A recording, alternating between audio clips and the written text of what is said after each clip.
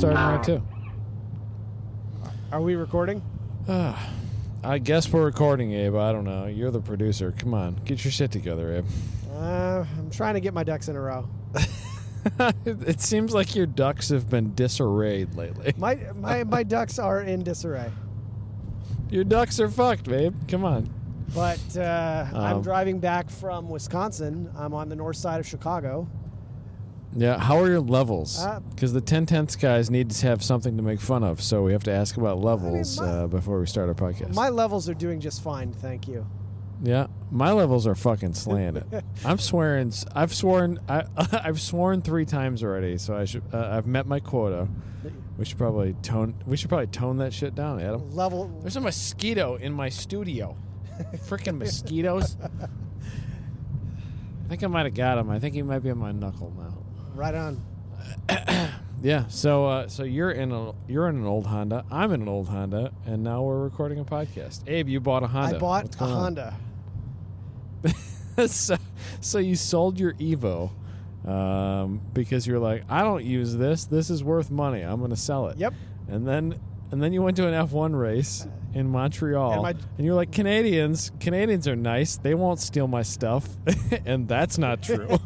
So they stole my Jeep, and we had a surprisingly large amount of valuable stuff inside of it, even though we had no intention of leaving anything valuable inside. So what was inside of it? Like you had like a full tool set and a jack and everything. Yeah, right? I had stuff to change the tire when we were going through like middle of nowhere Canada in the middle of the night, right? So I had like that's pretty smart. My impact and my jack and my tire inflator and like all of those things, they were all in the car. And you had your passports and you had all your life things and your chargers and all that stuff too, right? Yeah, and like raincoats and just like tons and tons and tons of stuff. Yeah. It was and like what Ashley lost her glasses. I mean, it was just like shitty. So coming through all of this, like get my car stolen stuff, like do you have any recommendations to listeners? Like, here's what you should do. Like, should people have gap insurance for car stuff? Should people have homeowners insurance policies that don't have $1,000 deductible? Or so gap insurance is awesome, I hope that it's awesome. Anyway, I put like gap insurance is like the difference in the like blue book value versus the like what I owe value. Correct. Right? And I drove the Jeep like 30,000 miles in 18 months. And the depreciation curve on a Jeep EcoDiesel is pretty steep. Yeah, that sucks. So I'm sure that was a rad truck. Though. It was awesome. Like such a good truck. Did I tell you what the fuel economy was on the way through Canada? It had to have been like, because Canada is like so happy and smiley. It had to have been like 31 miles per gallon. It was 31 miles per gallon. I totally pulled it out of my half-drunk ass right now. Oh, my God. Yeah, that was a good truck, man. That aside from the times when it was not a good truck at all. Yeah. It was a very good truck. Yeah, it's like... Every time I drove it, the only thing that ever frustrated me about that Jeep was when I was backing it up, the mirrors would tip down. I'd be like, what the heck is going on? It's great for backing into a parking spot. It's terrible for backing up a trailer. Yeah, it's so bad. Then you gotta like sit and readjust and like you're like playing with the joystick or the freaking thing that makes the mirrors go up. And I'm trying to like back up your dad's like 40-foot trailer because I'm like, no, Abe, put it over here. And he's like, and then you're like, no, you do it. It's fine.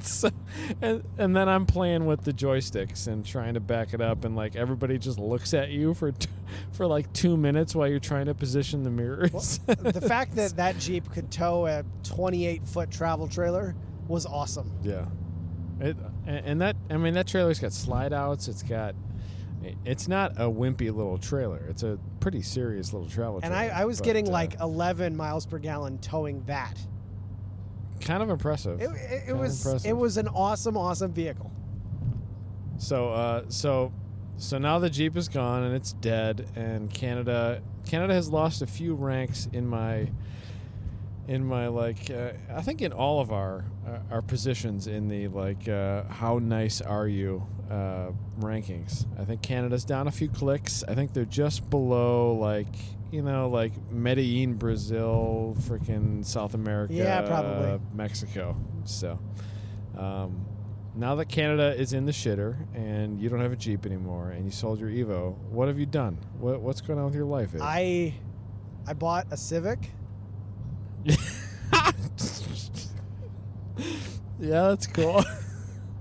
No, I went to look for a Fit, and I test drove one on Friday, and oh yeah, I forgot all about this because I was camping with my wife and my daughter. So I totally my wife asked me about Sarah asked me about this tonight. She's like, whatever happened with Abe and that thing with the test drive? And I was like, I don't know, but I'll find out tonight. So I went to go test drive a Fit. I found on Facebook. It was at a really, really low end dealership. Like they sell cheap cars. Is this like a dealership that has like a 12-foot long double wide trailer for an office? No. It was smaller than that. It was probably a 12 by 12 hut. Yeah, that's not a good. It's not a good car dealership. Well, I mean, I was shopping for a cheap Fit, and they had one that had 180,000 miles on it or so. It was but it was it was a second. It was a second gen. And it was priced at $3,200. Which is what is that's fair. Okay. Yep. So I drove almost an hour to get there. A friend took me.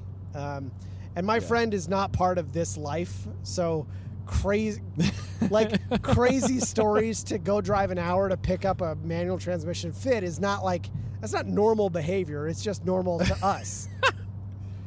Yeah, well, it is totally normal to most of our listeners, but guys that have real jobs at chemical companies and have doctorates and shit, no, not normal, not normal at all. So we get there. I'm so excited about it. I wish I was that friend. That's the best afternoon ever. We get there. The guy makes a copy of my license and gives me the keys, and he says, go test drive it. So I do. And we pull out, and it's on it's on a 2-lane highway. The speed limit's 55. And I rev through first, second, and third gear. No big deal. Right, because it's a Fit. It's a Fit. They can't hurt themselves. So we drive for a few miles. I hang a left. I drive down a country road. I drive it a little hard. I'm not abusing it. I'm just I want to make sure this car doesn't explode on the track when we take it for spec fit. Was it properly warmed up and the car was fine? It has 3 quarts of coolant. Of course it was warm. Okay. So it hadn't been running for only 30 seconds. No. And so I'm I'm into the car. Everything seems right. I mean, it's rough, but it's $3,200. And it had a rust spot on the door and dumb stuff like that. But it seemed like it should have been that was the adequate price. And I had every intention of buying it. I had cash with me. Yeah, we were talking about how do we cover that rust spot with a Grid Life Band-Aid. So I'm okay, things seem fine. I turn around and I head back toward the dealership, and I come to a stop sign, and I take off not an autocross start. I just took off like a car, and it was on a little bit of an incline, and the car popped. Yeah. It popped out of gear, and I was like, "Oh, that's weird." And I put it back in gear, and I let the clutch out, and it made a crunch, crunch, crunch noise. I was like, oh, geez. My first thought was maybe I, blew a drive shaft somehow. And we're going 2 miles an hour at this point, so I've rolled out on the stop sign 30 feet. And we rolled to a stop, and I put it in neutral, and I let the clutch out.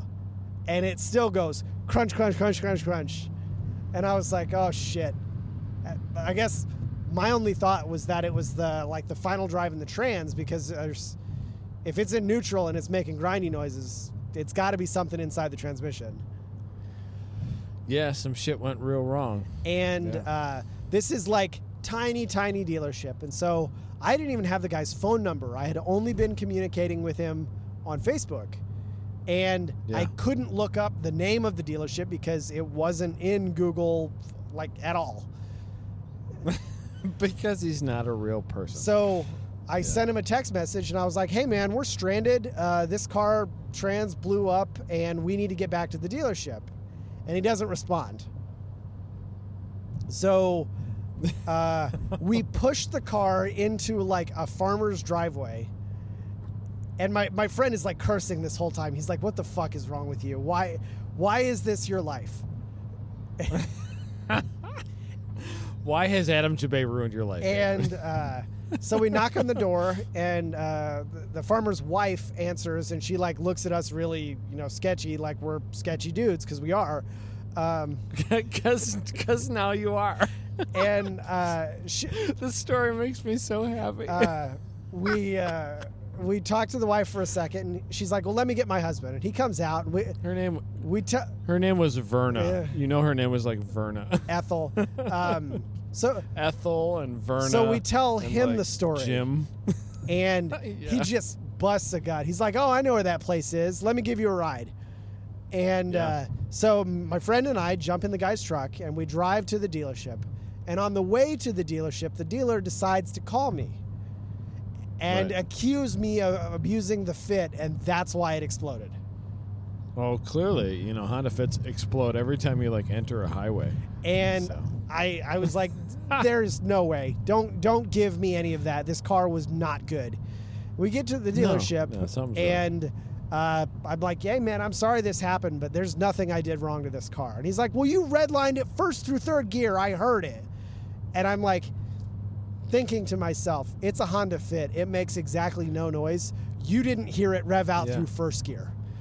Dude, it's a second gen Fit, which is the same as the Grid Life spec Fit. And like, I kid you not, I've probably personally redlined the Grid Life spec Fit at racetracks with like pretty hard launches because it's slow and it's a spec Fit, and there's like a Camaro coming around turn 1 at Mid-Ohio, and I'm like, it's time to go. Like, I've like redlined that spec Fit for probably, and I've only tracked it probably a dozen sessions. I swear I bounced off the rev limiter on that thing. Like, I'll bet you can combine that to like 12 minutes. It's like these things are meant to be beat on, and they don't care. They just don't care. They make 100 horsepower. They don't care. Yeah, they make like 115, and they don't care. So you just beat on those cars, and the trannies are fine, and nothing breaks, and there's a reason the transmissions cost like $380 shipped. It's because no one needs them. Because no one needs them, and they all get crashed by moms and dads who take them to work and get hit by somebody, and nobody needs them, and they're not in demand. So I get to the dealership, and the guy just like starts laying into me about how I was abusing this car. Of course, and I was like, because you blew up his car. And I was like, man, I'm sorry this happened, but I didn't do anything wrong. And he just looks at me and he goes, whatever you say, I'm not going to believe you. And I was like, all right, well, I guess we're done. And I gave him the keys. He asked where the car was, and I was like, it's a mile that way and a mile that way. And we jumped into the car and left. Did you add like as the crow flies to those directions? No, I did not. Well, did he ever find it? He never called me back. Well, it's not your problem anymore. Nope. This is my favorite story that you've ever generated. I don't know why. And my friend is just shaking his head the whole time. He's like, what the fuck is wrong with you? Yeah, your friend is a professional person who has like an auto loan on something with a warranty. It's my favorite. So, Abe, how else have I ruined your life in the past week? So I bought a Civic. Right? And we can go further than that, but we'll talk about the Civic now. It's a 2008 Mugen Edition SI. Yeah, man. Man, you bought the only Mugen product that has ever been sold in the U.S. officially, I believe. And it's cool. I cannot believe there was an $8,000 premium on this car when it was new. It was that much more? It was $8,000 different. Yeah, I think they were like $35,000, which is insane. It was a lot of extra money. I think it was really just like a lip kit, a spoiler, and like side skirts. No, it's got suspension's a little bit different, but most of it is literally just like bells and whistles. It's not just an SI. It's not anything other than an SI with some shit on it. What is the premium versus like a similarly equipped SI right now? Like a couple $1,000? And I'd probably not even that much. It's probably less than $1,000.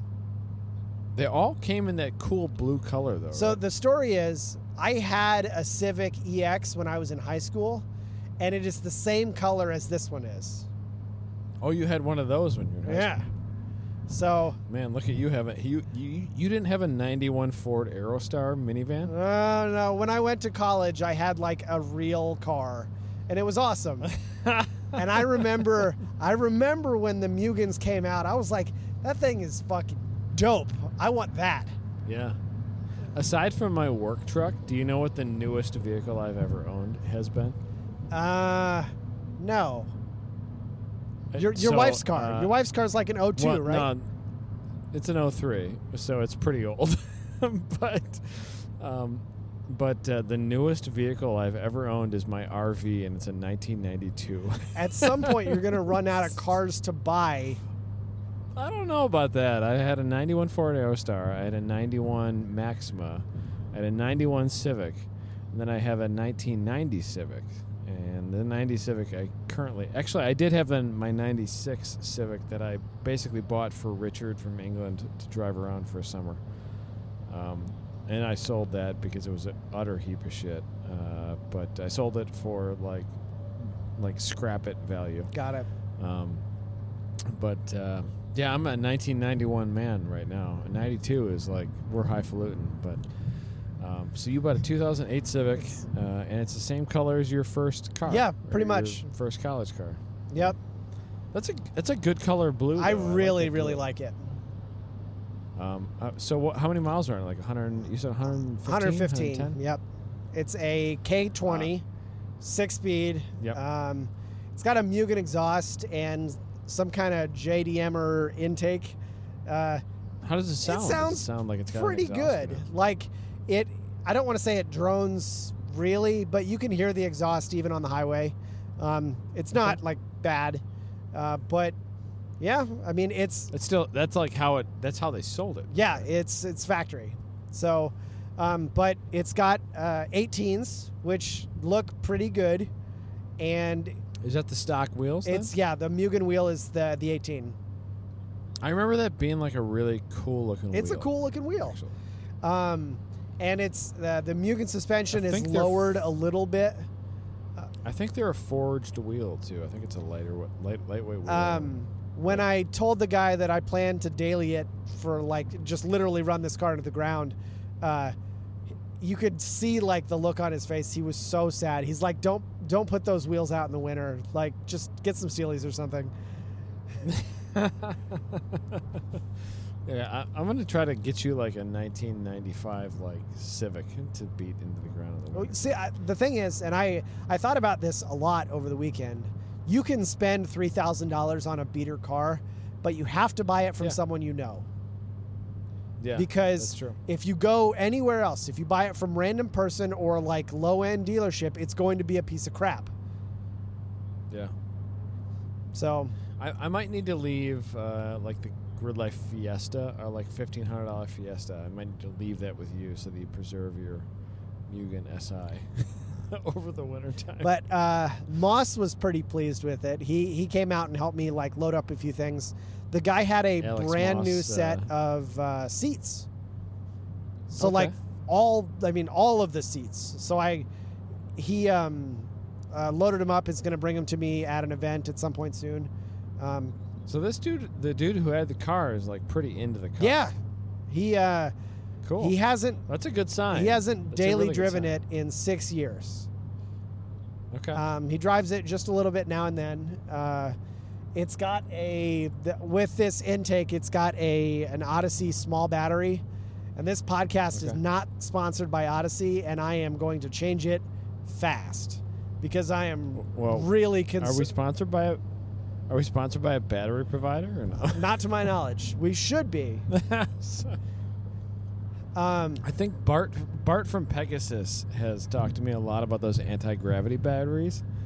Maybe I can probably, if I've actually put any work into the podcast, I could probably convince Bart to sponsor us. You know what? A battery and one of the, Moss has this really high-end like jump kit. It's a lithium-ion battery. It's small. It's probably the size of like a set of sockets on the rail. Right. I mean, it's about that size, and it'll jumpstart frickin' anything. Yeah, those things they've gotten kind of insane. How they can like in your pocket you can hold a battery that will start a car in your pocket. So he said from Pegasus I should just get one of those and a better battery, and swap this intake back out. More than likely put the stock one back on. It's funny, I didn't make any posts about what specifically I bought, but Moss made a post and didn't tag me in it. I got a lot of messages about it. He didn't tag me in it. I got a lot of messages about it. Oh, yeah? Oh, yeah. I probably got half a dozen messages like, did Abe buy an 8th gen? Oh, my gosh, did Abe buy a Mugen? Geez, what did Abe buy? What did Abe buy? But Houghton called me like right after. Yeah. I was just getting on the road, and he was talking about all the stuff that we should buy from K-Tune to modify the car. Of course he was. Yeah, I think it's going to be fun. I think you'll have a good time with it. It'll be a good daily driver, though. Those are really nice. Like, they're nicer cars than they should be, I think, especially nowadays for the value. And they hold up really, like, it's a 250,000-mile car without much maintenance. And they really hold up very, very well. And you can run those things into the ground. And because I won't have a car payment anymore, when I think about how much I paid for this car versus how much I paid on an annual basis for my Jeep, if I drive this for 12 months, I'm net positive. That's so crazy. So by getting the Jeep stolen, you are out a car payment, and you sold the Evo. So you're going to wrap some of that money into new daily driver, and that's no car payment. And you'll probably put, like $1,000 in maintenance or whatever into it. Probably. And then and maybe $1,000 in tires or whatever. And you take it to Honda Mate, you take it to Blackhawk, you take it to whatever, and you play with it a little bit. But you drive it to work. Yep, that's the plan. And you enjoy it. What else? What else are you going to spend the rest of that Evo money on? I'm going to buy a motorhome. Dude, if my wife wasn't sleeping, I would honk the horn in the car. Apparently, motorhomes run in the Jabay family, and I am gonna buy an old ass motorhome. Dude, you're buying an RV that is 10 years newer than mine. So. Yeah, but it's not a diesel pusher. But no, it was actually James Houghton calling me back on the way from Montreal that convinced me that I wanted a gas V10. The gas V10s, especially, I was talking to Matt Williams at Midwest Festival, and he was extolling the virtues of like the gas V10s. And you're basically buying, I think, the RV that his dad has. Oh, really? For the most part. That's what he brought to Midwest Festival. But like an early V10 gas motor. My uncle has. Like, for the past year, my uncle has been like, hey, why don't you find one of your racer friends that wants to buy my RV? Because my uncle crashed. For like 20 years, he's raced motocross pretty heavily. He's gone to, like, the Loretta Lynn Championship thing down in Tennessee. He's gone everywhere. And now he's, like, 50 years old. And he's really fast. And he loves motocross. But, like, he keeps crashing once in a while. And it really hurts when you're 50. So, and he's had this motorhome, he's had this trailer, and he keeps telling me, I think he listens to Slipangle once in a while. I know my aunt, his wife, does listen to Slipangle once in a while, which is kind of strange. So, hi, Auntie Carlene. But the motorhome is this, like, 2001 or something V10 Ford Tioga RV, and it's, like, 60,000 miles, good shape. Like, they've kept it inside of a building its entire life, which is super rare for an RV. And yeah, he just generally takes care of his stuff. So he keeps telling me to sell it for him, but he's not actively trying to sell it. I don't know, because he's not using it very much. He took it up to like his brother's cottage last weekend or something, or a couple weekends ago, and like it's just not a thing that he needs in his life right now. And I was like, hey Abe, this might be a good idea. And now Abe has decided that it's a good idea. And Ashley has decided it's a good idea. Yeah, dude, Ashley seems to like the RV life, and I think she'll enjoy this thing. It'll be a pretty solid place to. Basically, this thing it's bottomed out in value. It'll be a solid place to just park some cash. Yep. And you put some maintenance money into it, but it's no more than like a vehicle, really. So, no, every Grid Life event that we go to, we pay someone to come stay at our house and take care of our dogs. And that sucks. Yeah, I mean, if you're talking about like Midwest Festival, that's like 4 or 5 days, and that stuff adds up. So in addition to being Thursday the time night, away, Friday night, Saturday night, Sunday night, it adds up. And so we're just going to bring them with. Mm-hmm. And when the weather is miserable, they're going to stay inside in the air conditioning, and when they're not, one of them at least will be in the pit lane with me most of the time. I think having a place too, like having your own place. Like when we started Grid Life, the first couple of years, I basically worked out of a pickup truck. Like I was sleeping inside of a pickup truck or inside of like a buddy's enclosed trailer or whatever, or driving home like from Autobahn. I would just drive home at night. Gross. And yeah, it's like it's really nice though. Like that was the main reason we bought our RV. Like Sarah and I wanted to go camping with Emma and stuff, but like we really wanted to just kind of have our own place, like it's so nice to be at the track and you're there. Yep. And like you walk 12 feet and you're into like a comfortable environment. You know where all your junk is. You like open a drawer and there's your deodorant. Yep. And like it's having a bit of a home at. I mean, our life is kind of crazy with these events. Yep. Having a bit of home at these things is kind of important. I mean, it does make things go better. Well, and Ashley will admit that she wants and needs more sleep than I do. And traditionally, if we're staying at a hotel, that means we have to wrap up pretty early so that we can get to bed. And hotels are generally far away from the racetrack. Yeah, they're 20, 30 minutes away. So, yeah, you stay up until 1 o'clock in the morning. You drive to a hotel. You try and sleep for a few hours, and then you get back for a 7 a.m. driver's meeting.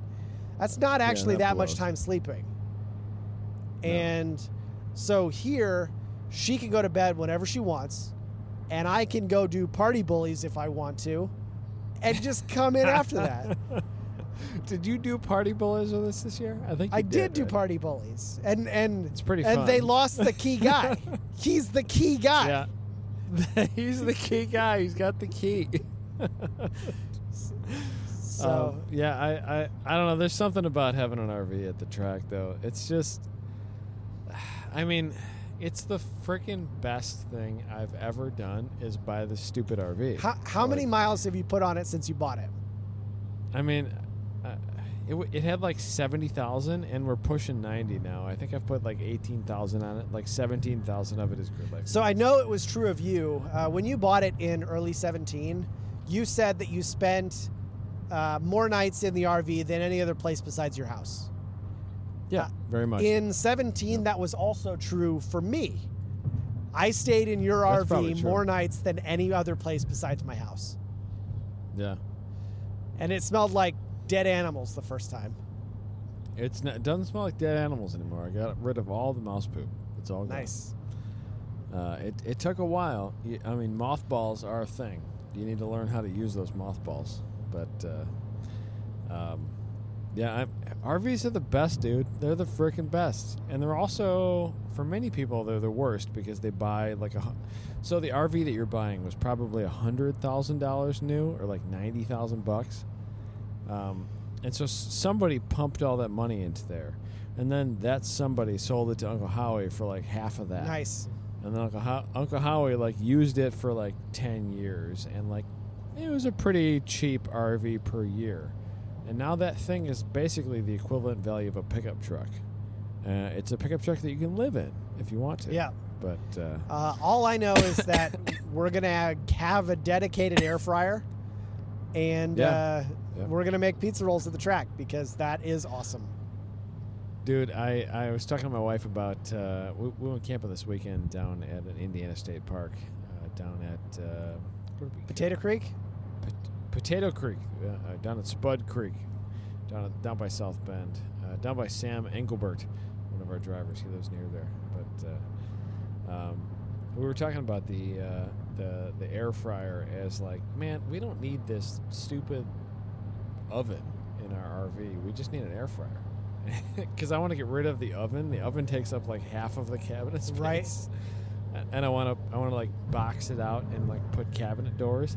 And then I want to put like an air fryer and like a cooktop. And I want to get rid of everything. And I want to make one big countertop out of like butcher block or something. No, that'd be great.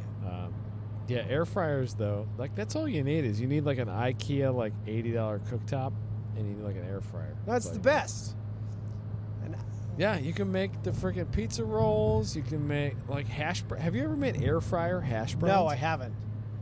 Dude, they are the most banging thing you've ever had in your life. I want to go inside to my house right now and make those. They're so good. Ashley was like, I bet mozzarella sticks would be awesome in there too. They are. Sarah has made those. They are delicious. They're very good. See, I mean, this is like, this is really, this is forward thinking here. Yeah, man. So you take up less space on the countertop with the air fryer, and you get the little Keurig going. You pound out some coffee in the morning. You walk out, and like you're there. Like, no more continental breakfast. You spend $1 yourself on like, the hash browns or the bacon and your coffee. And you walk out. You don't have to drive 15 minutes from the hotel. Like, you're automatically. Well, and I know the drive to the hotel from Autobahn is 30 minutes. Like, solid 30 minutes. Yeah, it sucks. There's no place. There's no. Like, you could stay at my house, and you could be at Autobahn in 40 minutes. Or you could stay at any Joliet hotel, and it's like 29 and a half minutes. Yeah. There's no good hotels. And especially most of our weekends with Autobahn have been the same weekend as like the NASCAR weekend at Joliet Speedway. So hotels are obscenely expensive, etc. So that sucks. But dude, you walk out whenever I wake you up with the driver's meeting over the PA. Yep. It's like, and you're there, like, all right. He's talking about shit. It'll be about 10 minutes until I gotta show my face. So I don't want to let the cat out of the bag, but we're on a half dozen Facebook Messenger chats with like 100 people. I got added to 2 of them this week, and a lot of people are talking about GLTC. It's a thing right now. Yeah. It's a thing. I'm hoping to keep it a thing long term. I don't know what the best plan of action is with it. I was texting with Emil Tab from Winning Formula down in Kentucky today, and I was like, man, I want to do less events, but I want to have GLTC at other events, like, And he was like, man, the special portion of Grid Life is like a thing. Like, it's kind of a dream of mine to host a GLTC race at like Super Lap Battle at Coda, and maybe at some like Binge Tokyo events down at NCM. Speaking of which, Binge Tokyo has an event coming up in a couple weeks, and he's got plenty of spots for sale. So hit Drew up, buy some Binge Tokyo spots. You'll never get more seat time per dollar at NCM than at a Binge Tokyo event. It's too much depending on the car. Yeah, Abe says it's too much track time. So I bought a 2-day event in March, and I did I swear like 6 sessions on Saturday, and I drove the crap out of the Evo, and at that point on Sunday, I was like, all right, I'm ready to go home. If I like drive it more, it's going to break. Did you know that if you type in if you go to their website, bingetokyo.jp, like right now, your car is the first car on the website? No kidding. Yeah, it is right now. That's funny. Binge Tokyo, BingeTokyo.jp. And Abe's car is the first car on the website right now. It's no longer my car. Well, somebody else's car, Abe's Evo. It is kind of hard to imagine a person, spending $27,000 to buy an Evo, and automatically, like among his group of friends, he has the fastest car now. Yeah, that's true. It's like, oh yeah, you got the race car. There it is. Yeah, somebody bought a fast car, but Drew's got spots at NCM, but like I've been thinking about like how many events do we want to host as Grid Life, and Chris and I were talking about that today. We're doing too many events, and it's frying us, and it's burning us out. Yep. So GLTC is kind of the new hotness, and I mean. I want to keep some class parity. The rules committee and I are talking a lot about how do we balance the best engines for the class, like K24s or like V8 stuff or whatever. So how do we balance that long term? Like I was thinking about that this morning. I really respect Chris Tuttle as a driver. I know he's really talented. And that C4 is pretty rad, but the fact that he's not challenging for like the front doesn't necessarily have to be challenging to win. But he's like, he's not like currently right up front. Currently, we've got a pretty heavy restrictor, not restrictor, but like a modifier on V8 swaps because of the available torque that those would have. Right. So some of that might need to be dialed back, and then like the K24, like basically like there might be like a Honda multiplier. Hondas might get a little heavier, Honda engine cars. Sure. But we're trying to find like that happy balance without having to go through a bunch of math. Pretty much every day this week, the rules committee and I have argued about things from about 9 a.m. until about 6 p.m. It's been pretty much... Which Facebook message is wasted that? Work. Shouldn't I be on that? Well, that's Team Sonic Beavis. Oh, so, Sonic Beavis. Yeah, it's... I don't know. There's some things... There's a bunch of like simple solutions potentially, and there's a bunch of very complicated solutions. So tell me about a simple solution.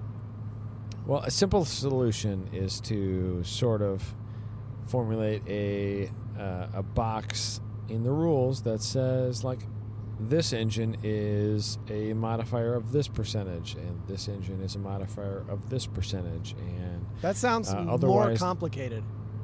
Well, but it's also variable. Like you could say, well, man, there's a lot of Honda K24s winning, or man, there's a lot of Honda K20s winning, or there's a bunch of detuned LSs winning, or there's detuned, Honda 1.5 turbo new Civics winning. Like maybe that engine has a better power band potential in this rule set. So like long term, it gives us some flexibility. Sure. And we're only talking like a couple percentage. So it's like you give somebody a 50-pound or 100-pound ding, just to try to bring the if you find the tenths here and there in lap times at the average track, like that's how you find the parity overall. But I don't know. We're talking about some options for next year, but overall, my main goal is to have rules stability for this year versus next year, because I think we found kind of a sweet spot in wheel-to-wheel racing, and I would like to clarify a bunch of things and basically have rules stability. Sure. Because we made the rules really open, like we made them open to interpretation for a lot of drivers, right? Which is something that's not super common in the wheel-to-wheel series, but like in NASA, SCCA, etc. So we've found our audience a little bit. We've only had a couple races, but we'll have half a dozen more this year, or 5 more this year, or whatever. But 5 more? How many more are we having? We've got Midwest. No, we have Midwest. Midwest was round 2, and then we'll have Colorado. Oh, we're doing GLTC at Colorado? Atlanta. Yes, there will be a GLTC there. Really? You should probably tell some yeah. people about that. I know. It's not actually something that anybody seems to know about. So there will be GLTC at Colorado. If anybody has a wheel-to-wheel car in roughly the 12.5 to 1 power-to-weight ratio or higher, let's go play. There's only a few of us signed up so far, but Colorado, Blackhawk, Atlanta. We just added Atlanta recently, which I am really excited for. Dude, there's already a lot of people signing up for Atlanta. It's gonna be a barn burner. I'm excited about that. So Colorado, Blackhawk, Atlanta, and then Road America. Oh, geez. And then we also added a GLTC to the October Gingerman event. Oh, man. And GLTC will happen under the lights. So we'll have a light tower at every major apex at the track. So that sounds fantastic. GLTC will. I think GLTC will close the night out at between 8:30 and 9. Awesome. So it should be a lot of fun. So we'll something that I was talking with Moss about today, there are some time attack drivers that are interested in spending a lot less money to race GLTC. Well, that's part of the reason that we developed it. And something I'm really, really interested in is, will the time attack drivers be better positioned for GLTC races because they'll do better in qualifying than the guys who have been doing wheel-to-wheel the whole time? If you look at some of the killers in GLTC right now, like Catil, DJ Alessandrini, now Justin Kelly, potentially his wife, Tiffany, Jake Jornstad, whoever else could be in the top 5. Those dudes are pretty solid. They're pretty solid drivers. I think anybody who comes into this space is going to have to earn it.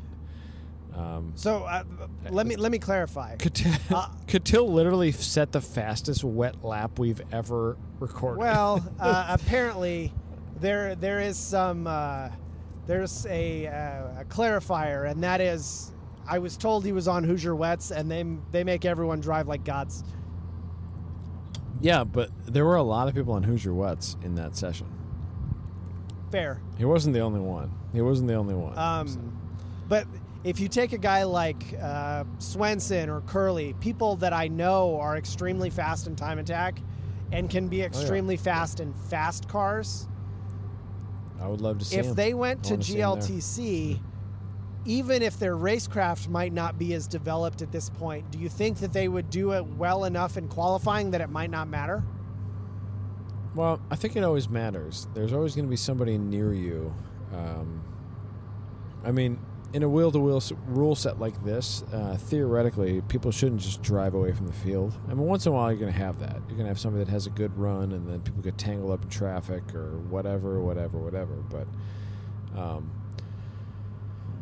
I think racecraft does come down to the deciding factor in probably 50% of the races. You're not going to see many people lead a race from the start to from green to checker, even in short races like this.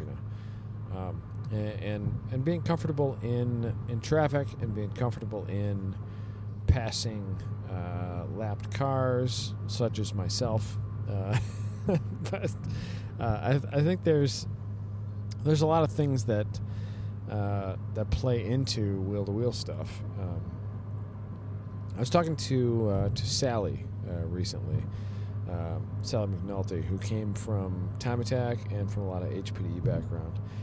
And now she went through Skip Barber and a bunch of like a bunch of testing and stuff. And now she's running SRO, TC America, PWC, whatever you call it nowadays. But running around with traffic that's like a whole nother game that you play. Sure. That you're not. Yeah, like that's just not a thing that you play as much in time attack or even in a lot of club racing. Like most of my club races, like with SCCA, even like Lemons taught me more about running in traffic than SCCA ever did. Got it. Just because there's 120 cars out on track. Yeah, there's 100 cars or whatever, and like everybody's got like 80 to 300 horsepower, and you never know who's in the car. You don't know how the car makes a lap. You don't know anything, and so like I remember this one battle, and this is really kind of some of the stuff that trained me up well to race in multi-class racing with SCCA. GLTC is one class, but you do get some disparity. But like multi-class racing, like you might be racing again. If say I was in STL, I might also be in a run group with Spec Racer Fords. I might be in the run group with like Improved Touring A and B, and Super Touring Unlimited. So there's faster cars, there's cars that make speed in different ways, there's slower cars, etc. I might pass a lot of cars that do things differently. Sure. But like I remember being in Lemons, probably the most interesting battle I ever had it seemed to always be with this like Merkur XR4 Ti that was like a 5-liter Mustang swap. And we had like 88 horsepower, and he had like 250 horsepower. But RCRX had like it was 1,700 pounds. He probably weighed 3,000 pounds. So we probably had a similar power to weight. But his car would accelerate faster, and my car would brake better. And I had the same battle with the same car at Autobahn and at Gingerman, where I could put 10 car lengths on him in the braking zones, and he would put 9 car lengths on me in the straightaways. Right. And so I would come into the braking zones, and I would be a little tentative to really exercise my car's strengths, because I hit the horn here. My poor wife. I'm talking with my hands right now, in case you can't tell.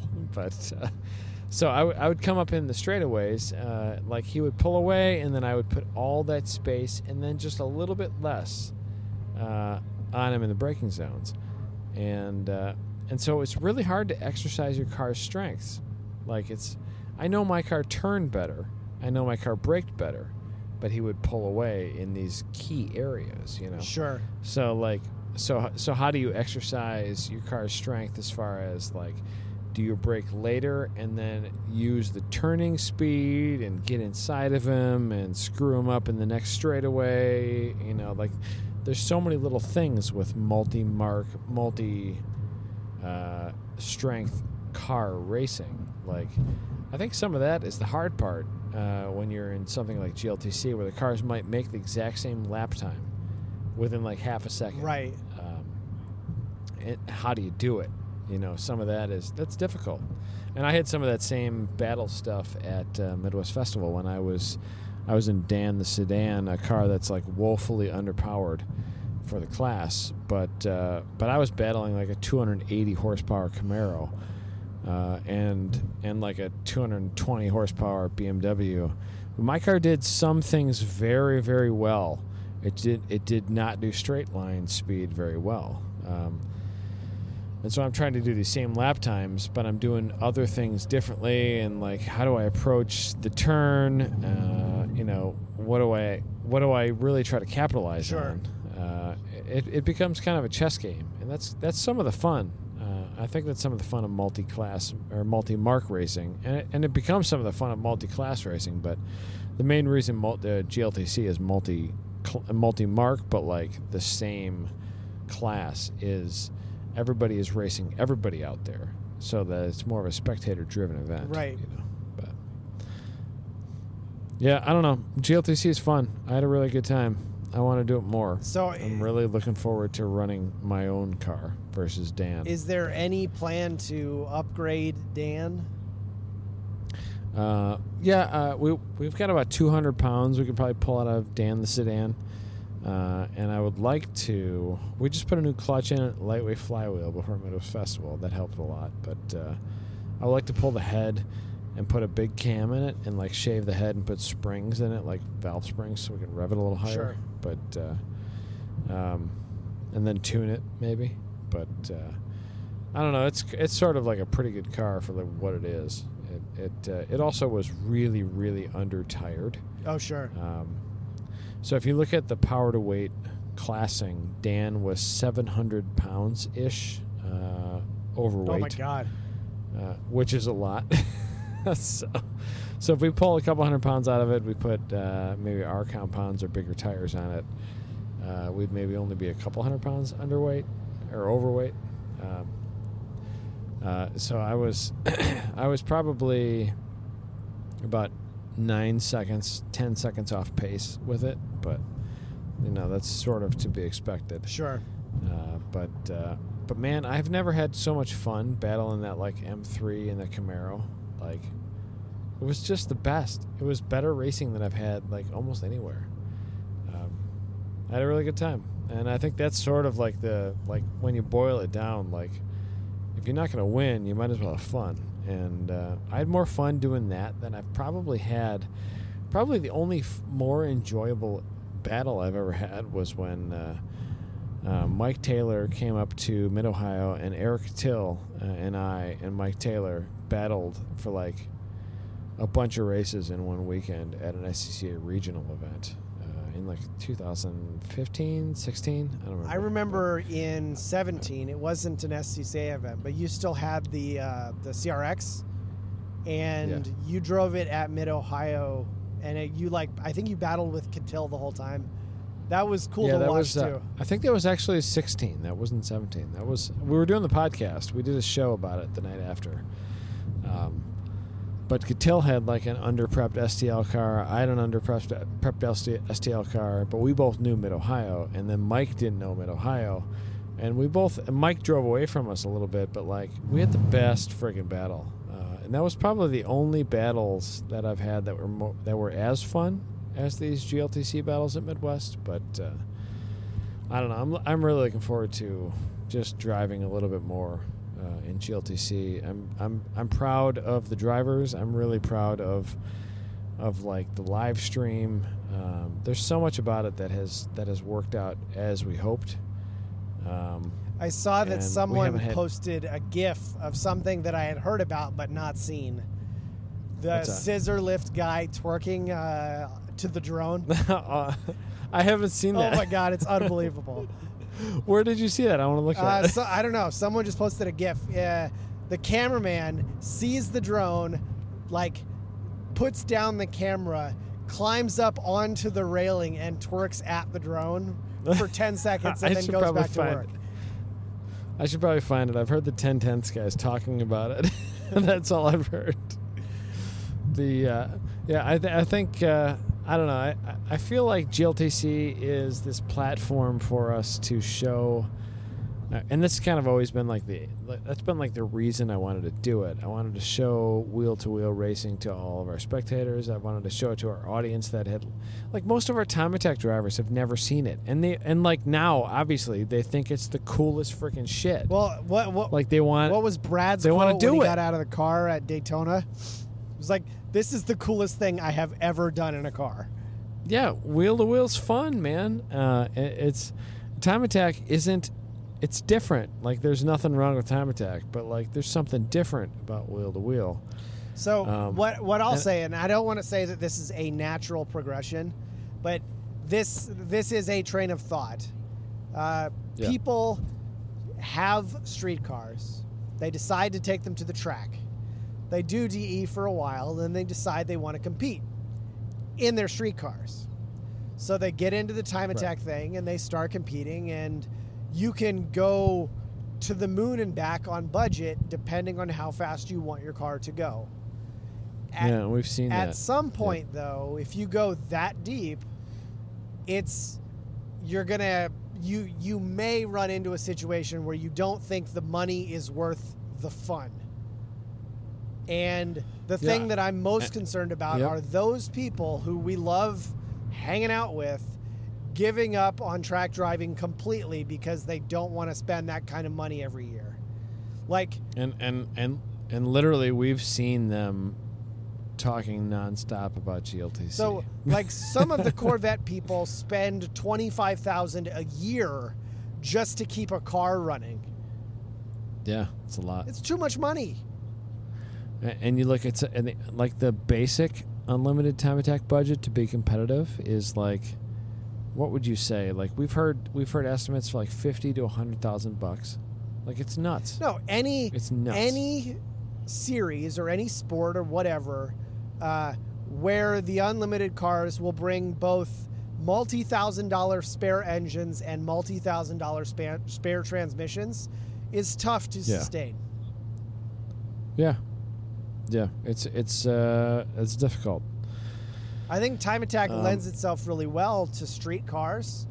It's just when you start to go insane, you're building out a car that wasn't designed to be fast from the beginning, and because of that, it costs more money to make it durable, and it costs more money for transes and all of that stuff because you've got a 1,000 horsepower 2-liter engine. Yeah, you find very expensive weak links, like very, very expensive. So, and we've, like, I think we've been very fortunate with the battles that we've seen between like Will and James, and Will and James and Pro Awesome, and Will and James and like Andy.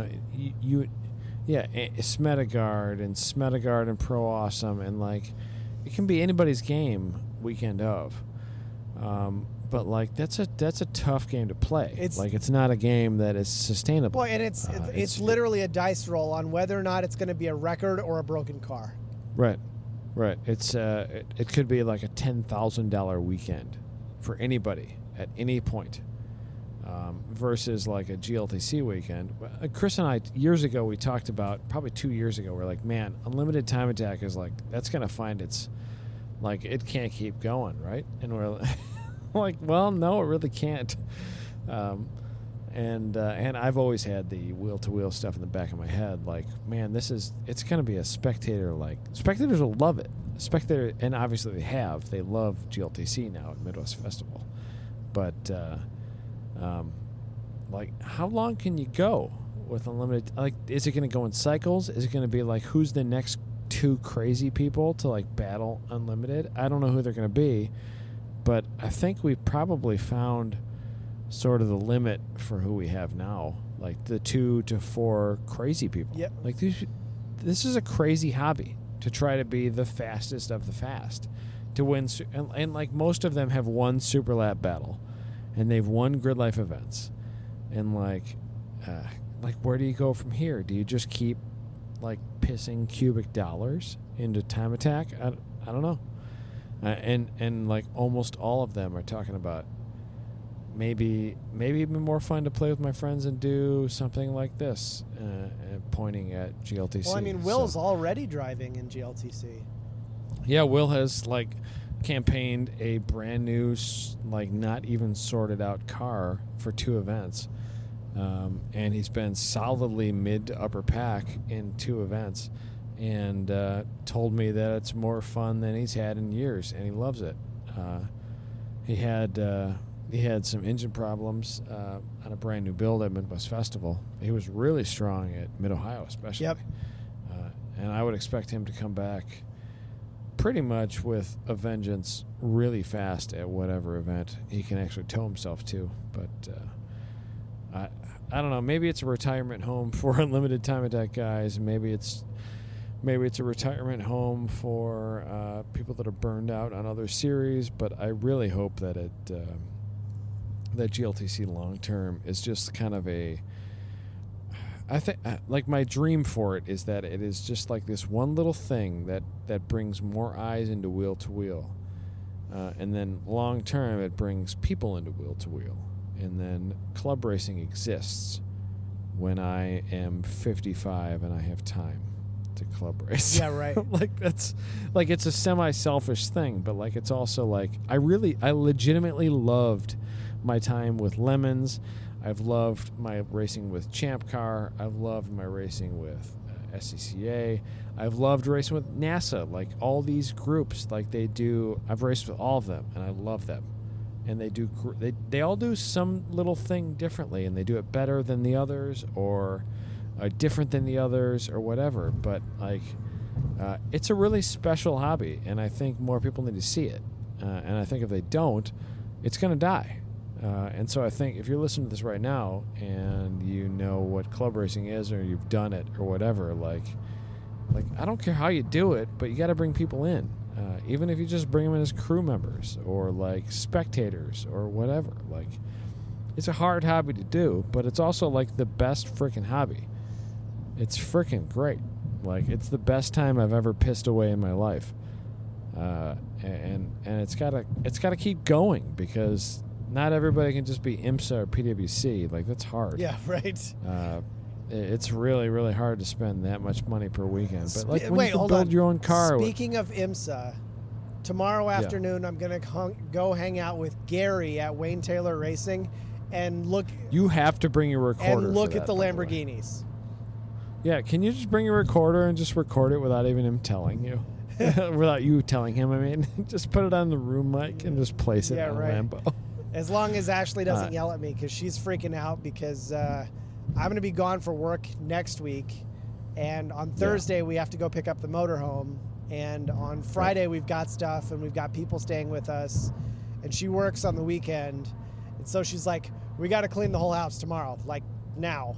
No excuses. Dude, your guests don't care how many bedrooms you cleaned. Your house is plenty clean. It's fine. Don't worry about it. Now you're talking to the wrong person.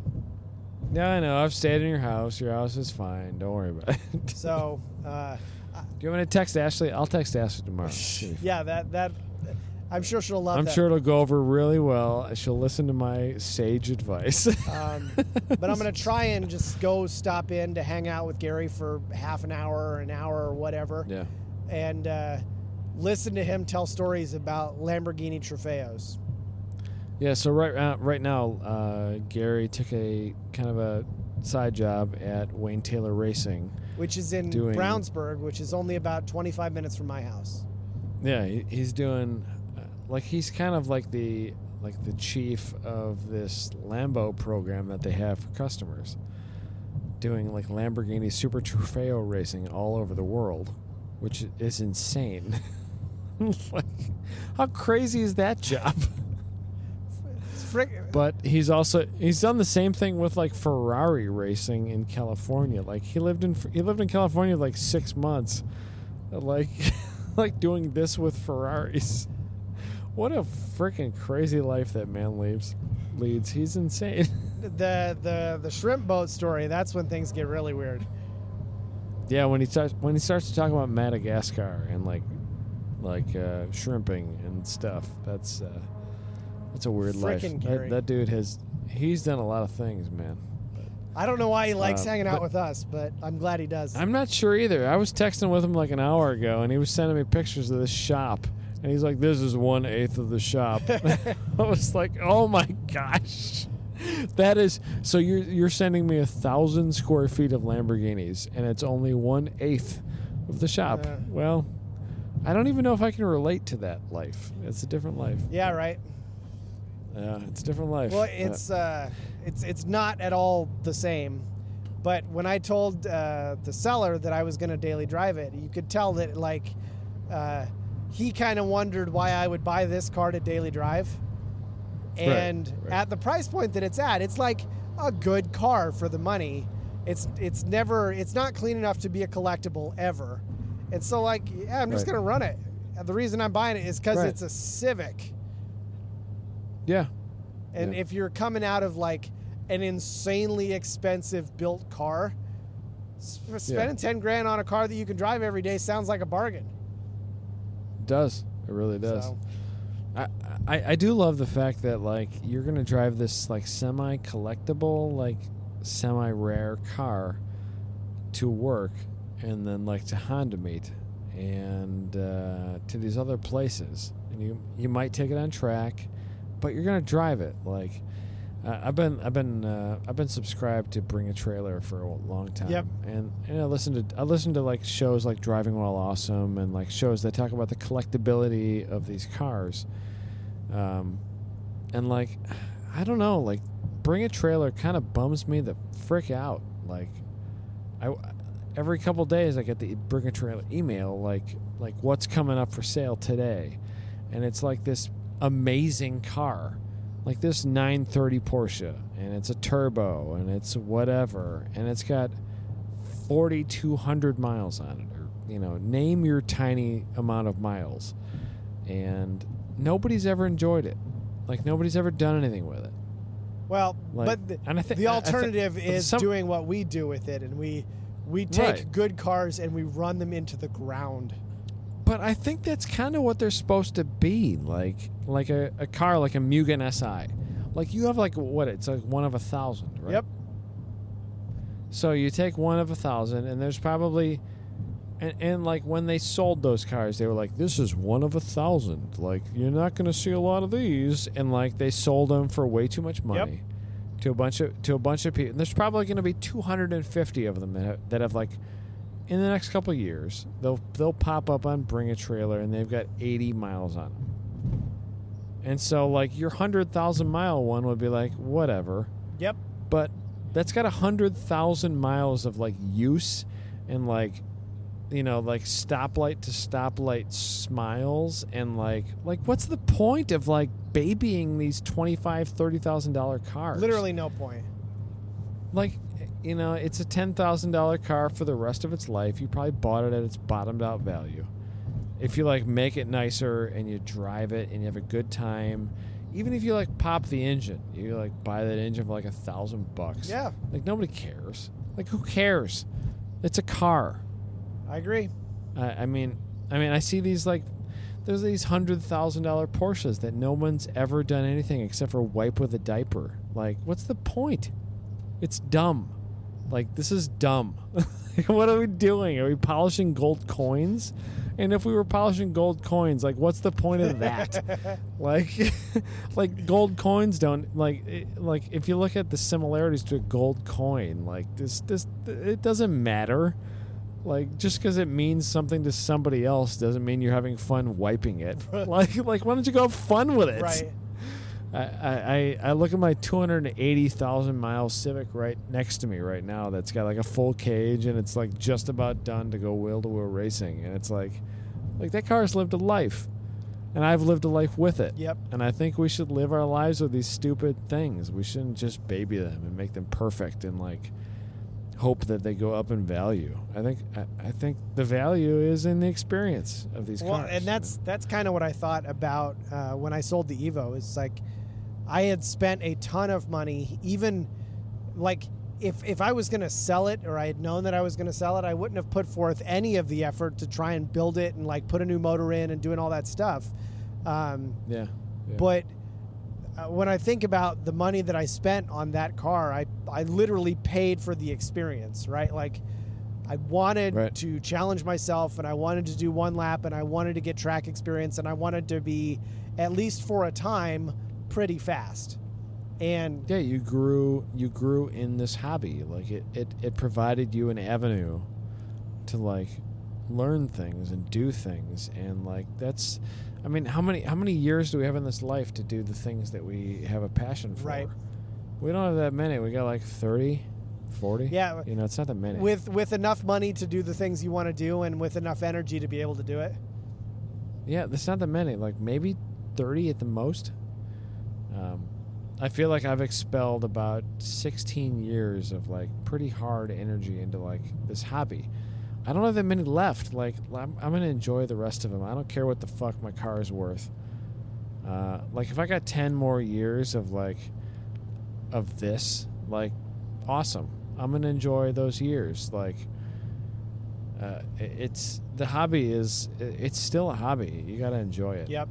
If you don't enjoy it, if you're just looking at the value, if you're looking at the 1 of 1,000, maybe it'll be worth something someday. Things like, I mean, you can't preserve your girlfriend so that the next guy can bang her better. Like, why don't you just have a good time?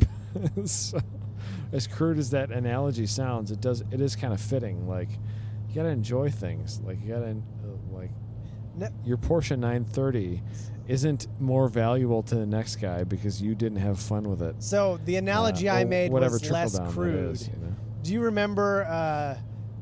Did you see Home Alone 2? Yeah. So when Kevin is talking to the bird lady, he tells her that he has a pair of rollerblades that he outgrew, that he never wore because he was too worried about messing them up. Yeah. I felt like the Evo was rollerblades to me. Yeah, that's stupid. Go have fun with something, man. So. Yeah, you gotta enjoy it, and you also have to pick for your hobby like this. You have to pick the car that is most useful to you for the dollar you want to impart into it. You know, right? And for a lot of people, that's like a Miata or a Civic or a freaking Viper or a Corvette or whatever. But like whatever you pick, like you look at Luke McGrew, he's having the best time with this Viper. It's got a high input cost, but he doesn't have that big of an actual cost like day of. Yeah, that's true. And he's having like a really good time, and I think that's really awesome. And he is very, very fast. Yeah, he's very fast, and the car is fast, and he's got like sponsors that help him with tires. I don't know that I talked about it on the show, but we went out at Gingerman. You talked about it. Did I? Oh, you talked about it. All right. Yeah. Crazy experience. Flat through 8 and 9. That's so wild. So but whatever your version of the hobby is, like I think this year I'm seeing a lot of this is more of like I feel like a lot of windows have been opened to me. Like, what are we actually doing with our lives here? Because I see a lot of drivers doing a lot of things, and like some of them are like, I'm going to outspend that guy, and I'm going to do these things, and I'm going to like try to win this. And it's like, why are you actually doing that? Like, are you doing that for fun? Are you doing that for ego? And I would really prefer if most of these people would like try to like drop the ego. And I've talked about that a lot in the drivers' meetings, but like you drop the ego and like just try to enjoy it. Well, like, we're not here for a long time. We're here for a good time. Like, why don't we just try to enjoy every freaking minute of track time? And the best way to do that is this and this and that. Like, you don't go off track, you don't get towed, you don't blow your car up. Well, one of the things that I think is really awesome about our series is the community, right? Some drivers will come to events even if they don't bring their car just to hang out because they don't want to miss it. And the thing that I worry about for those drivers that are like coming to win is they don't spend, or maybe they don't appreciate or spend enough time thinking about just hanging out with their buddies, which is the part that makes it all worth it. I think that's way more valuable than like the I won a trophy. Even if the trophy is like the nicest club racing trophy you can get. Like, it doesn't matter. Nobody cares. I think the big thing that people care about is that, like, when you're 75 and you think, what did I do when I was younger? Oh, that was fun. Like, I want this stuff. Like, I don't care if you're with us or you're with one of the other groups. Like, it doesn't matter. Like, this needs to be fun. Yep. And if it's not fun, you should probably rethink things. And I think some of the Time Attack drivers are rethinking things. Like, long term, they think, wow, those GLTC guys are looking like they're having a good time. And maybe someday we have 150 GLTC drivers. And we have an A main and a B main or whatever. That would be crazy. I don't care what it is. I would love it. I would love to be able to provide the avenue for a good time to these drivers and, like, build the sport. Like, whatever it is, like, put eyeballs on it and just build it. I feel like I've pissed away so much of my life trying to build it into what it is that, like, I can't give up now. There are days, I mean, today was one of those days where it was like, it was so overwhelming with the amount of phone calls and emails and text messages and thought that I had to put into this side job of sorts that I have, and I'm trying to do my other job, that I thought, why am I doing this other job? I need to just do this full time. But then I start to think back, like, okay, well, you know, I got to keep this other job afloat for these reasons, but, like, I can't quit the grid life job because of this, and that. And most of it comes down to like we have a community here that's ridiculous. It's so good. Well, and like it rivals the best that's ever happened anywhere in motorsports. And if like I leave, like I would just throw a monkey wrench into this thing that could be the best ever. Well, not just that, but if you left or if anyone left, it's taking yourself away from that community. Like, yeah, I can't imagine it. Like I can't imagine like after I've only raced 3 GLTC races ever. Out of we've had like 9 so far. And they were like the best time. I can't imagine not being able to access that time. Like those were the best. Well, for me, it would be like, oh, all those people that I love seeing at the track. Yeah. Can I imagine like not seeing them ever again? I know. No, that sucks. I know. I got to keep going. I feel like we've got this heroin drip that is like, well, if we leave, if we quit heroin and we just like eat potato sandwiches and peanut butter, like, well, then everything sucks. So maybe we should just do heroin some more. Well, life is not boring, and no, it's definitely not. There's a ton of weird stuff that's happened just because of what we do. Pretty weird. It's pretty weird. Like today, like a third of my day was talking about like, how do we make the barbecue happen at Honda Meet? I've got probably 100 messages to read on Slack when I get back. Yeah, there's a lot of messages about barbecue for Honda Meet because like we got to rethink some things with barbecue because Brian can't do the barbecue, so who's going to do the barbecue? And the barbecue, and the barbecue is like a big thing at Honda Meet.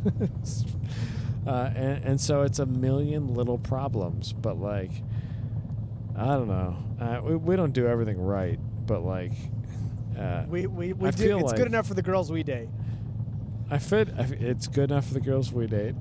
Just like whatever that phrase means, it does make some sense. I don't know.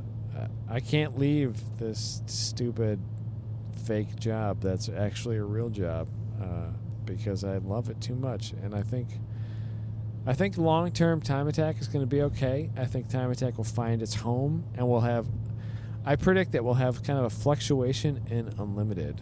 I think we're going to have we'll have a wild street mod, track mod, and we'll have a pretty wild like street and street DT for the next 5 years. Probably. Or like forever. Maybe forever. But like Unlimited is kind of an up and down game. Well, when you think about who was Unlimited before Will and James, almost nobody. Like it was hardly any cars. Like the Life car was a big deal for a while, and then and it still is. It's just too expensive to run. The Sierra Evo was like back in the day. Yep, which would be like a track mod Evo. It'd be like Puglisi's car. Yeah, right. Nowadays. Oh, that car only makes 650. That's nothing. Yeah, that's Puglisi on like a 9/10 day. So, I mean, Time Attack is hard, but I feel like it's always going to be a thing that's going to be a thing. I am glad that we do have maybe something else for spectators and for drivers, though. That is kind of like a choose your own adventure as far as budget and time frame of commitment goes to. Like you can build a pretty simple car and you can build a pretty wild car and only be 3 seconds apart in GLTC. Well, something that that we didn't do at Midwest that I'm gonna say that we do going forward is brackets. Brackets make Time Attack very cool. Well, yeah. We didn't do them at Midwest because we wanted to preserve them for finals. But I think going forward, we're going to probably do them at our premier event, which would probably be Midwest, and at whatever we end up doing for finals. Or, I mean, Grid Life might morph into like a 3 or 4 festival event a year thing. We do have a West Coast piece probably being announced soon. very West Coast, very premier track kind of thing. But it might, some of the smaller events might kind of subside a little bit or like merge into other things. But I don't know. The brackets is really fun to watch regardless of where you watch it. Yep. It's really, really fun to watch. You watch the Speed Ring. Speed Ring registration will be up in a few weeks, hopefully. We've been talking about a lot about Speed Ring in the back end. Motovicity has built that event into like a real thing in the last couple of years. But brackets are like, it's unprecedentedly fun to watch. Like, it doesn't get much more fun to watch. It's, the drivers have a good time. That will be definitely a thing in Grid Life Time Attack more and more in the future. It will definitely be a thing for finals this year. But I'm so excited for Road America. There's a lot of things just kind of in the mix right now. It's sort of, I sort of think it's like a transition year, but it's also kind of a growth year still. We've had a lot of growth years in the last 6 years, but this year has been a big push. It's been a big push as far as event quantities, and I mean, every event's got its small failings, but I think the quality of every event has came up, and I think I'm excited for the rest of the year. It's intimidating. It's a big schedule, but I think it'll be fun. It's going to be brutal from now until October. Shut up. I don't want to hear about that. It's like every other week for 4 months. It is. So in 2 weeks, we have Autobahn, and then 2 weeks after that, we've got Honda Meet. And Honda Meet's a pretty nonchalant, like, not that big of a deal. Still an event. 2 weeks after that, Colorado. Colorado Festival. So we're 6 weeks out or 5 weeks out from Colorado Festival. 2 weeks after that. Dude, for Colorado Festival, there are some freaking bangers coming for music. I mean, like, if you listen to Pandora for like EDM, it's going to be nuts. I'm excited about that. The announcement should come pretty soon, but yeah, 2 weeks after that is what Track Day Picnic. or 1 week. 1 week after oh that my God. is Track Day Picnic. It's the weekend after, and then I think 3 weeks after that or 2 weeks after that is South Festival. And then 2 weeks after that. Yeah, 2 weeks after that is finals. Yep. Road America. And then 2 weeks after that is Speed Ring. And then 2 weeks after that is October at Gingerman. That's too many events. It's a lot. That's a lot. We've only done like 4 events this year, and it makes me tired thinking that we're gonna do that many more. Has it only been 4? It seems like a lot. You've only done 3. I did the Daytona thing, which was kind of a. I went to Ice Battle. But we did Ice Battle. You did Ice Battle. We did January at Streets of Willow. So I guess we've done like 6. Oh God, I forgot about January. That was like an eternity ago. Yeah, you remember that time that we like woke up in the middle of the night, went to California, slept in this weird hotel room together, did an event, slept in this weird hotel room together, did an event, and then drove back at 90 miles an hour to get to the airport in time to come home. And then when we took the red eye, I drove from Indianapolis or from Chicago to Indianapolis that morning and went straight to work. Yeah, that was a long night. Oh, makes me yawn thinking about it. It looks like I've got maybe 90 miles to go. So since we've been talking, you have like passed me. You probably actually drove within about 2 miles of me. Yep. And now you're probably 50 miles past me now. Yeah. You were going to stop by here and we were going to do a show, but that would have killed another hour. Too late. Of your life. Yeah. Now we're like an hour and a half into the show. What have we even talked about? I don't even remember. I got a Mugen. It's true. You bought the only Mugen product ever offered by Honda of America. Yeah. So I'm at mile 208. That means I've got 78 miles to go. Okay. Richard was telling me today about Richard from England. He was telling me about he's got that FN2, I think, Type R, which is like it's like this different generation right after that, the one you bought, I think, that they didn't sell here. but they sold like the regular version. They sold like the Mugen R200 and R220, I think. And they sold like a Mugen version that's like hopped up, and then they sold the Mugen version with like a stroker crank and like 56 more horsepower. Sick. Like it's a crazy like weird K22, like whatever it is. It's like a big engine, but yeah, they didn't sell anything like that here. But we need to get one of those. I know, that sounds like a sick little engine. 256 like crank horsepower out of a K20, K22, whatever. That sounds awesome. But I don't think they sold very many of them. I think they sold a couple hundred of them. But so I was Googling it while I was walking the dogs, so I don't have any hard facts. I've only got like dog shit in my hand facts. But so James Houghton called me and he wants me to put on a K-tuned header and a K-tuned 3-inch exhaust, and he said the coilovers are really good, and he said that I should do the intake, and then I should drive it. Well, what about tuning? You're going to do all those breather mods. You're going to tune it? Yeah, I probably need to go see Mikey. Yeah, like the flash tunes can make like good power. So if K-Tune is listening to the show and wants to sponsor my Mugen build, you can hit me up at abe.grid.life. Yeah, K-Tuned actually gave me, through James, they gave me a really nice deal on my lift-off door hinges. Those are so sick. So. They are, dude.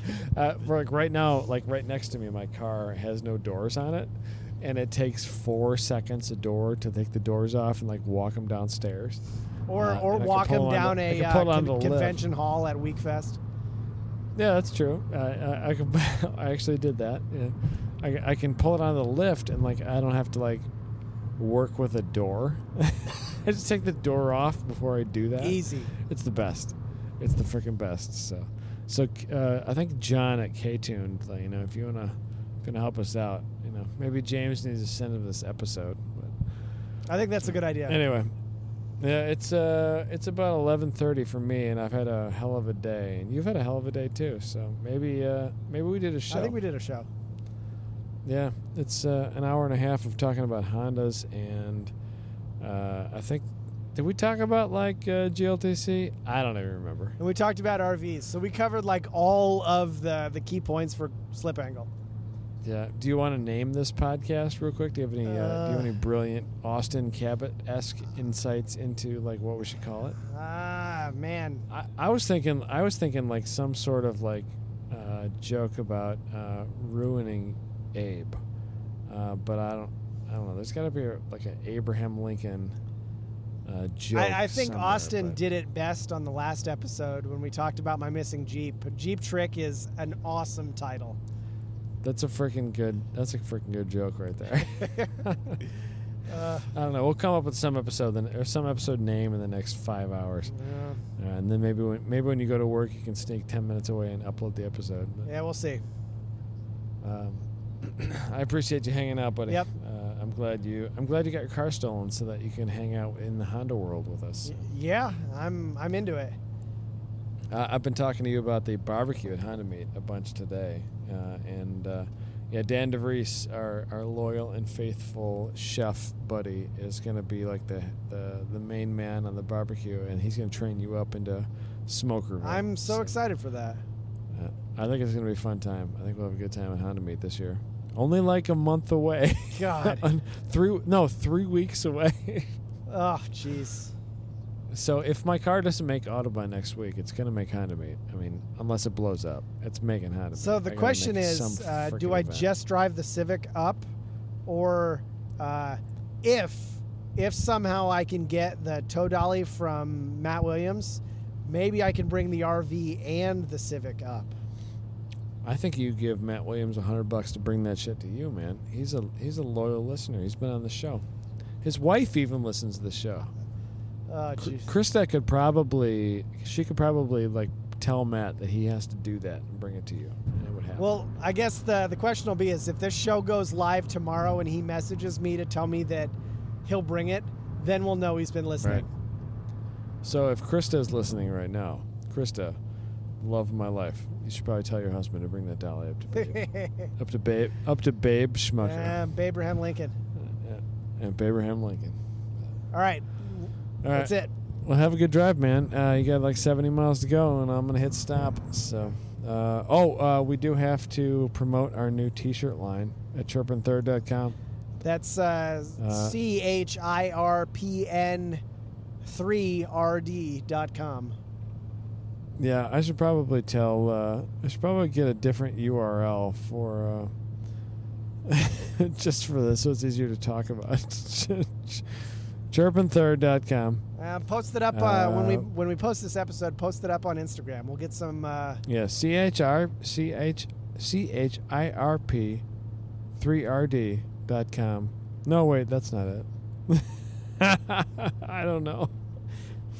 chirpinthird.com. We'll figure it out. We got T-shirts. We got things. Check out the Slipangle Instagram. I've got a link there. So. I'm so tired, Abe. I haven't had too much to drink, but I feel like I have. I'm so tired. That'll happen. Yeah, it will happen. I'll send you the show, and we can make this thing happen tomorrow. Upload it. Thanks for hanging out, buddy. I hope the rest of your drive goes well. See ya. See you, buddy. Slipangle was created by Austin Cabot and Adam Jabay, co-hosted by Derek Yarbrough, and production by Abrin Schmucker, who mixes all of our terrible audio. If you like the show, please rate us and review us on iTunes, and come and find us in the pits at a grid live to say hello.